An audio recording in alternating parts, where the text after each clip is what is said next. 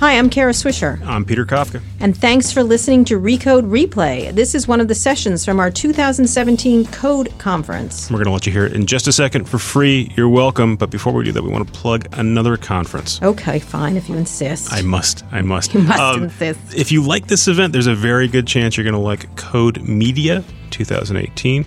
February 12th and 13th in Huntington Beach, California. 2018. I can't believe it's next year. Next year, absolutely. Save the date. Peter and I will both be there, which means it's going to be a fantastic event. I've been to all of them, and I have learned things. I would actually pay for them, Peter. We may charge you this year. One more time, that's Code Media 2018. It's like this event, but it's in 2018, February 12th and 13th. Go to events.recode.net for all the deets, as the kids say. As the kids say. Thanks, Peter. See ya. And now, I'm going to introduce our first speaker, Brian Krzanich. Brian?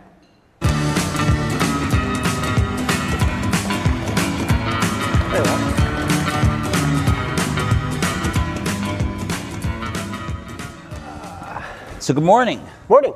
Thanks for being here. So you run one of the iconic companies in the world, Intel. Yes, sir. Lots of people, I'm sure almost really everybody out here has some device running your processors and your hopefully several other semiconductors. Several devices, maybe. But you're not in a large number of mobile phones, and that's been the big volume device of the in recent years. PC sales have been either down or flat, depending on the quarter you pick, for quite a while now. Yep. And you're pivoting Intel, and I want to talk about that.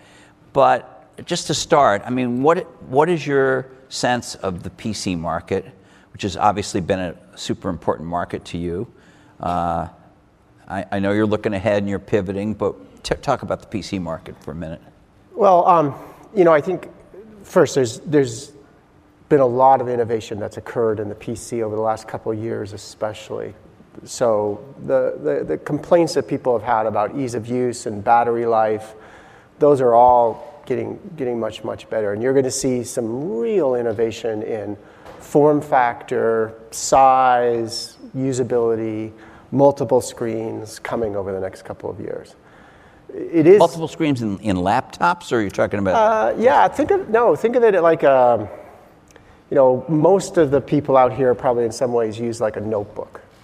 Right. Not a notebook PC, but like have a notebook. Like a written notebook, yeah. But imagine if that was your PC and it had, the ability to, when you wanted a keyboard, it had a keyboard, and when you wanted a color screen, it had color screen. When you wanted e-ink, you had e-ink.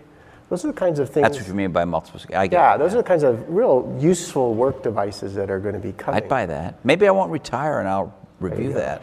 But so let's talk about it. Yes, my view is the PC is, I think, nearing stability. The estimates we have are low single digits, mid single digits decline this year. Some people are estimating, some of the third parties are estimating flat. You can kind of see the decline has slowed. We've been able to raise our profitability even in that environment, even in that declining market. We've raised our profitability because we've added more performance, and people are actually buying up. So Core i7, and now we've introduced Core i9. 9, yeah. More confusion. Yeah, Thanks. no, it's just always what. Oh, you got to read that little. What performance do you want? Tag at Best Buy. Is it an i3? Is it an i? And the guy's always going to want you to. You can't possibly do your word. It's simple. Unless you get an i9. It's simple. Just always buy the best processor you can afford. I'll tell you. For years, I always said, always buy the lowest priced processor you can find, as long as it's I did say Intel. Okay. But buy the cheapest Intel processor. If you're just doing, it depends web on your surfing work. and word processing and stuff like that. But most people now want to game and do some of that. Yeah, I get it. If you're a gamer, I did say if you're a gamer, it's a different story. But your i3 and your i5 are pretty damn good chips. Right, but go buy an 18-core i9 if you want to really game with. Soon you'll have it with a 3D Crosspoint Optane module in there, so you have instant on and preloads of game levels, and a high-speed SSD, and All right. this thing is going to cook. Still, But if you look at Intel, right now, this year, between 60 and 70% of our profit will come from the growth areas, which are outside the PC. Right. Cloud, data center, memory, IoT. Those are the areas that are going to really fuel. And I want to get to, I have one more PC question. Sure. Then we'll get to it. As we talked about it backstage, and I thought it was interesting.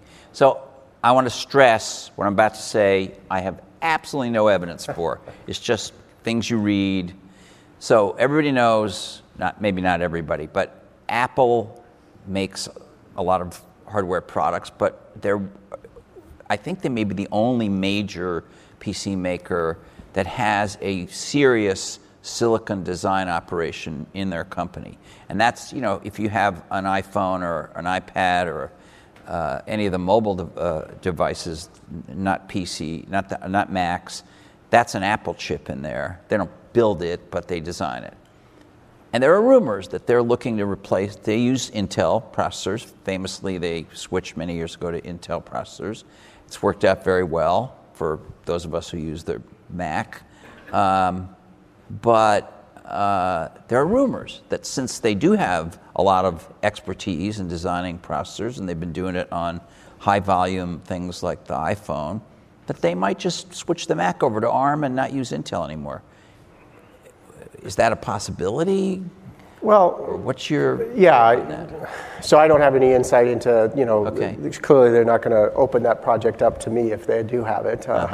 But, our perspective is that, especially with Apple, they're very competitive, and they always, Apple lives on having the best product with the best performance, best battery life, form factor, all of that.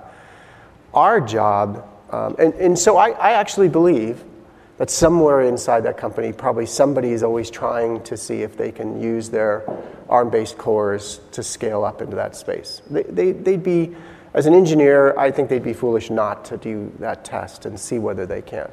Our job is to make our product so compelling, the performance, the battery life, and to work with them on integrating their features from their OS, Mac OS, to be accelerated by our hardware, such that the performance and the cost advantage is always there to use our product.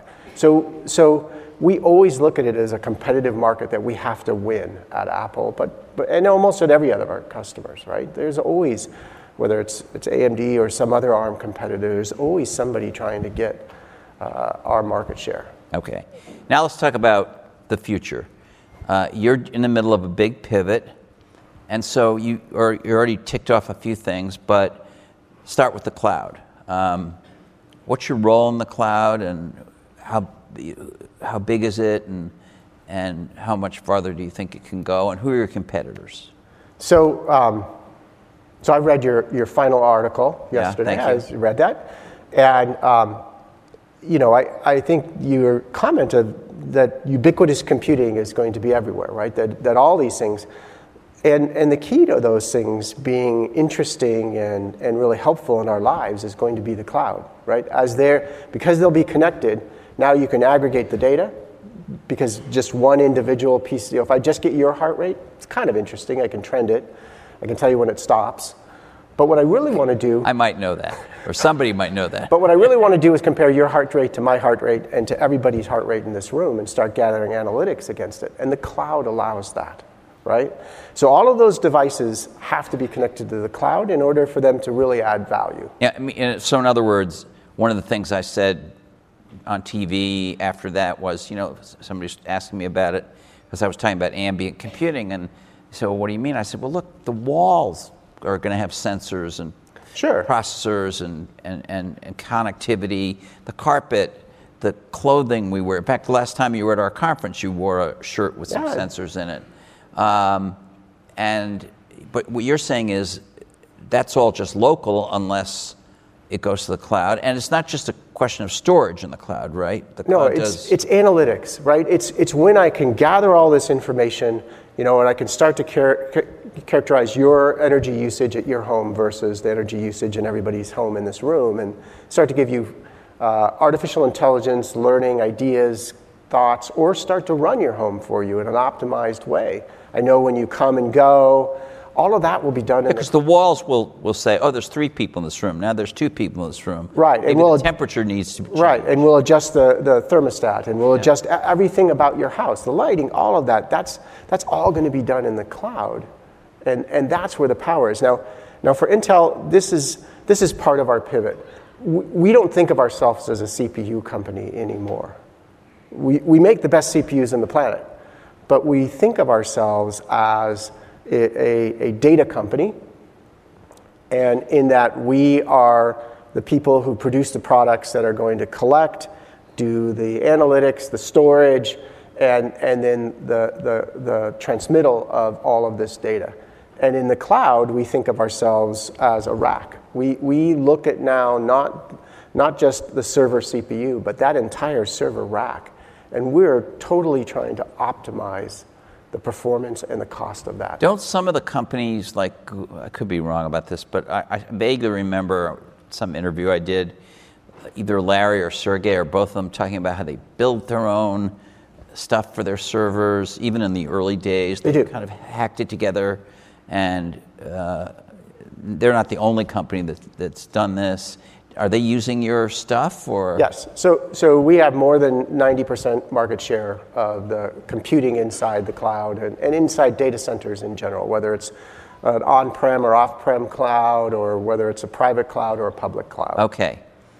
So I'm just going to run through a few other things. There's probably many, but autonomous driving. Yes.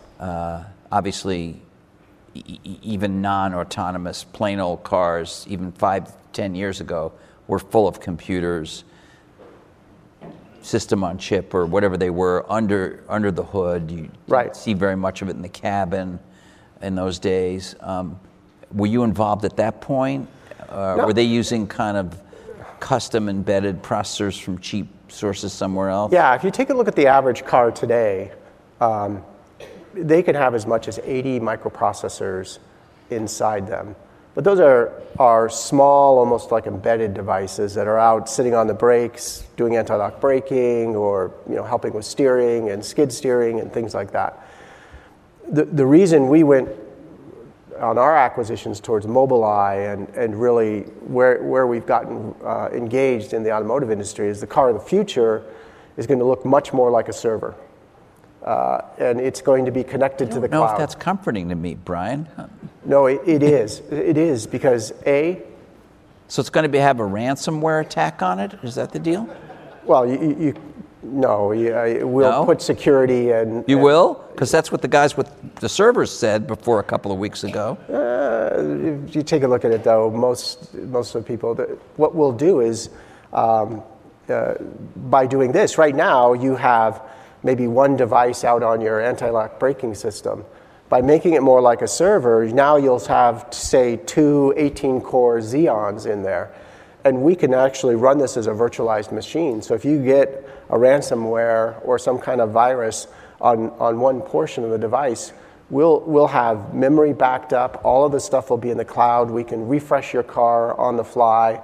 While I'm driving, or while it's driving. Absolutely. We can shift the workloads and adjust that. So you'll actually end up with a much safer car. Just like in today's distributed environment, it's actually your data is much safer because it's not in one location. Okay, before we move on to some other things, what about privacy? And if we're going to have this ambient computing, and what I said in my final column, remember, I don't build anything, I just write, was that if we're going to do this, the issues we have today with privacy and security, which are very important, are going to get 100 times, 1,000 times worse because it's just going to be all around us. So the question is, I think we need some kind of we need an actual law written for 2017 technology that has to be written in a way that doesn't micromanage companies, but does protect consumers and kind of set some, this is not a pun about cars, but set some rules of the road about what happens with all this data. How do you feel about that? Yeah, I tend to agree. And you need to think of this at different levels. So if you build a home and you put all these devices in there, you've chosen to go do that. If you buy an Alexa today, you've chosen to put that device in there. You know it listens. You know it hears certain keywords and information. But those are your choices. And anybody who comes into your house will know it, or you can have them, hey, by the way. Right, but what's going on after? Okay, so it's running my house. But the question is, what's happening with that data later? Right. What I've chosen really is the convenience of the automatic temperature controls and all the other things in the house. And you sign when you turn the device on privacy agreements that say they tell Nobody you. reads those. Okay. Yeah, but here's what they do with the data. The more interesting question is going to be something like autonomous cars. Because you're going to choose to buy an autonomous car. Okay. Right? And now it's going to know where you drive and what speeds you're driving and all of that. And you've decided to share that data. But in order for that car to drive, it has to look at everybody and everyone. And then, because it has to avoid people on the streets and people in the crosswalks, and little dogs will run in the street. It has to see all of that. So what happens to that data? Well, there's a lot of social good that can occur, and you and I were talking about this, right? An Amber Alert goes out, and they send a text with the license plates now. You and I probably forget that license plate almost immediately. Right. And I've always hoped that I could find one of those cars, and in my years of doing it, never have found one. Now they'll just send a note to the cars, and the cars will identify it because they're looking at those bumpers anyway. So that's social good, and everybody's okay with that. Yep.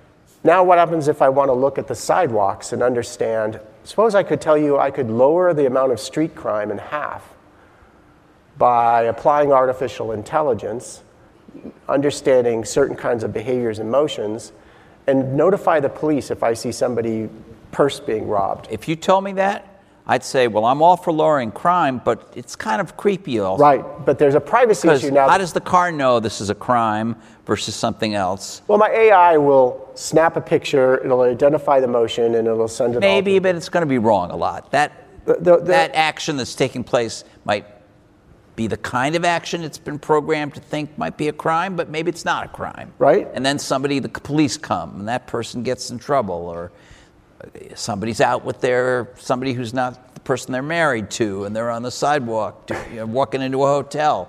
That, that could be completely innocent. That could be a business meeting. I just want to say, I didn't say that, right? I did. That could be a business meeting in the restaurant in the hotel. I understand. It could be something else. But I'm just using this as an example. This is a place where I think the privacy laws do have to start really being applied and rewritten, because we don't have any privacy laws right now, I have to tell you, but I'm talking about having a privacy. Yeah, and they're going to have to be rewritten. There's all kinds of applications here that are going to have to be really thought about as we put these cars on the road, because this is going to happen.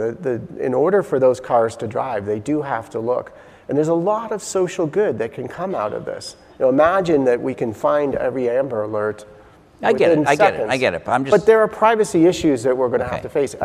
So there's, most people who are starting to do this kind of work are starting to either engage with or hire or debate with ethicists, right? People who are really looking at the ethical issues. We're starting to talk to lawmakers. I've met with Mayor Lee in San Francisco and a variety of others. Talk about these privacy issues. And how do we really address your big those? trouble will be when it's Mayor Swisher. That's going to be a tougher sell.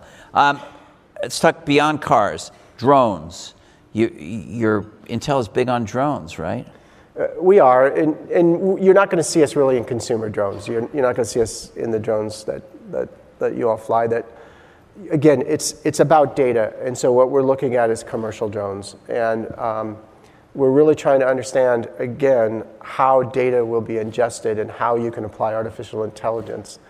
So, right now, hundreds of people a year are killed inspecting power lines, inspecting gas lines, cell towers, they fall, their helicopter crashes, whatever.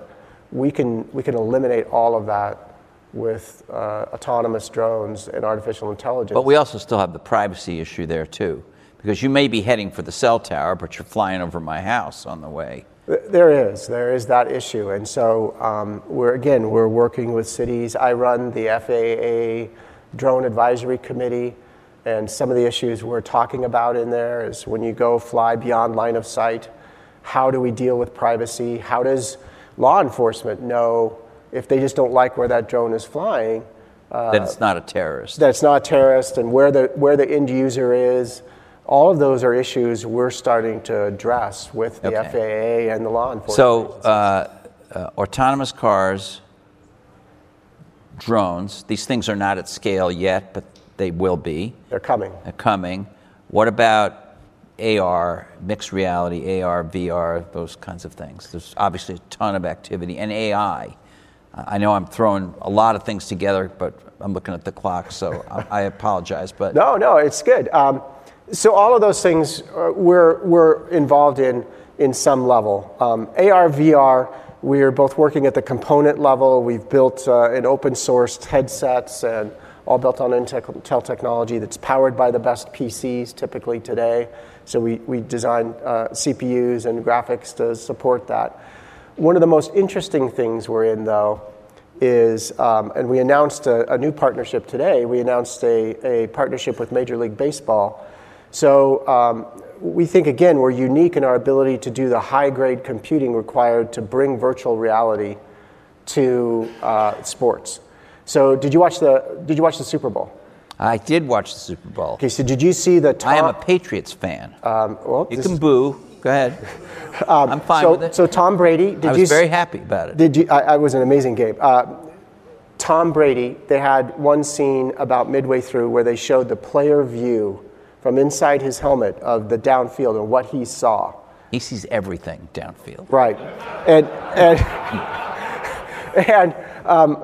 and they showed truly what the field looked like. That there was no camera in his helmet. That was us. So what we do... You were in his... What are you talking about? Intel. We had approximately 50 high-definition cameras up right around the box level of that stadium, all going back to a massive server complex that then basically stitches together in what we call, you'll like this, a voxel. I do like that. A voxel is a volumetric pixel. Think of it as a cube. I mean, I work for a company named Vox. I like that. So you'll like this. We build billions of that cube real time. We're constantly 2 terabytes a minute of data pushing off this system. What that allows us to do now is completely digitize. So you see in the NBA games, if you watch the NCAA finals, and you watch the Super Bowl, you saw where they would spin around the player and show you all angles. But something had to be in his helmet if you were doing it from his point of view. Because what we do is we go down into one of those voxels that's sitting at his eye level, and we look out digitally. Okay. And it's and Belichick allowed that? Yes. I'm surprised. It's a massive compute problem. He's a secret guy. I know, but this is part of that privacy. So then we can look out for he famously threw a Surface tablet and broke it. Well, he was tired. He won't throw any of our product. But we look at that voxel and we look out digitally. Okay. And is that what you're doing with baseball? So we're doing it with baseball. We're doing it with soccer, La Liga, and the Premier League. I'm a huge baseball fan. I almost wear my Red Sox sweatshirt out here. You getting a pattern here? Patriots, Red Sox. There's a Boston hint. I'm a Boston, yeah. But when we apply artificial intelligence... But I'm a huge baseball fan, but if I'm going to... And when I'm at the stadium, I don't mind that it's a slow game because I can talk to people, have a hot dog, still see all the stuff going on. But if I'm at home, can you do something about making the game be like 25 minutes? Can you do that? No, that I can't do. But imagine, remember, because we voxelized everything, you could go down and sit on the pitcher's mound. You'll be able to sit behind the catcher at home plate. You'll be able to stand out in the outfield, depending on who's at the bat. That's where I always had to stand when I was a kid, right field. Well, at least you're on the field. Yeah. So, and then we apply artificial intelligence to that. We can already predict injuries using past data, And then what their actual injury history is, we have an 80% accuracy. So when you said you signed a deal with MLB, are they going to use it internally, or is that going to be part of the you're going to get of the fan experience? You're going to get a VR weekly highlight in virtual reality. But do you need goggles for that? Yeah, but we'll go off any of the Samsung Gear, Oculus, HTC Vive. Okay. So we're agnostic. So a pretty tiny percentage of people will be able to use it at first. At first, but like everything else, I think sports, if you look at what drew the internet, there's a few things that drew people to the internet, and sports was one of them. Right. Well, thanks. Questions? I think there's one over there. Can we get the lights up a little bit so I can see better? Matt, somebody? Okay. Hey, Brian, Crawford Delprat from IDC. Hi. So if we rewind the clock, Intel has done an amazing job branding in the tech industry. You trained us that we needed PCs with MMX to do multimedia. And you've trained us as the Core i5, i7 conversation we had earlier. In a world where you're enabling cloud services, in a world where you're enabling those MLB services, do you foresee a time where we're moving toward cloud services that are powered by Intel to get that different experience, buying cars that are powered by Intel? Will our relationship with Intel change in the future? You're talking about branding it. I'm talking specifically about how like consumers, you get in the car and there'd be think Intel about the brand, or Intel outside, or whatever it would be called. Yes, and you can see us already making those moves. So all of these agreements are, when you watch sports, when you go to virtual reality, or even when you watch your linear view of the sports, and you see the 360 replay, you see it's powered by Intel, right? You talk to Kenny Smith, and he'll tell you that they love those. You'll see virtual reality powered by Intel. You're going to see other large sporting events that occur on some biannual event, right, that are going to become virtual reality powered by Intel. So all of these things are going to become, yes, powered by Intel. And autonomous cars are the part of our acquisition of Mobileye was to really drive that powered by Intel. And it's going to be seamless whether it's in the car or in the cloud. Right. I don't want people to have to think about that. Sure. Thanks. Michael Miller, PC Mag, ZBI. As you point out, you have 90% of the server market. Most of the AI applications we see running on servers are powered by your chips. But in recent weeks, months, we've seen a bunch of companies talk about new architectures in particular, whether they be NVIDIA with Volta and GPUs or Google with TPUs, different kinds of architecture for training and inferencing AI models. What is Intel doing to compete with that? Obviously, you've got a variety of chips, but what is the big strategy to compete with that? Sure. So we really want to provide people with the ability to have a processor that can go across multiple workloads. So TPUs or GPUs are good for certain workloads. But so what we want to do is, so we have at the lower end, we have Atom-based systems that are capable of workloads, say, within an autonomous car. We have Xeon-based system. We have Xeon Phi, which is competitive with GPUs. We have FPGAs, which are great at certain types of workloads that, for example, like video analytics. And then you saw our acquisition of Nirvana. And so the way I want people to start thinking about, there is something going on in silicon right now. And it happens every 10 or 15 years. I haven't figured out the exact cycle. New workloads come in, like artificial intelligence. And the first thing people do is they go out and they build ASIC accelerators. And they'll use FPGAs. Specialized chips. I'll be your simultaneous translator. So we've seen this cycle before. Now, we don't want to not participate. So you saw FPGAs. FPGAs are good when the workload's young. What's an FPGA? Programmable gate array. So basically, you can move your silicon onto the software onto the silicon, but you don't have to be so specific. You could use one time, you could use it for artificial intelligence, and the next time use it for a big data application. We have the ability to reprogram on the fly. Okay. And by putting your software down on the silicon, it's much faster. Okay. And then people are going to want application-specific accelerators. we bought Nirvana. We believe that Nirvana will compete or beat the best of the GPU, TPU, all of the, there's a variety of other accelerators that are out there. So that will be our play in the application-specific accelerator side. And you'll see all of these products start to get branded Nirvana products. So you know that if it's Nirvana, it's targeted towards artificial intelligence, but you'll have a variety of options and costs. Energy levels, right, all the way down to Movidius, which for drones, most of the intelligent drones are using Movidius, which we bought last year as well. Thanks. I think this has to be the last one. Hi, Gary Lauder of Lauder Partners. I think it can be said that a lot of Intel's competitive advantage comes from economies of scale for wafer fabs.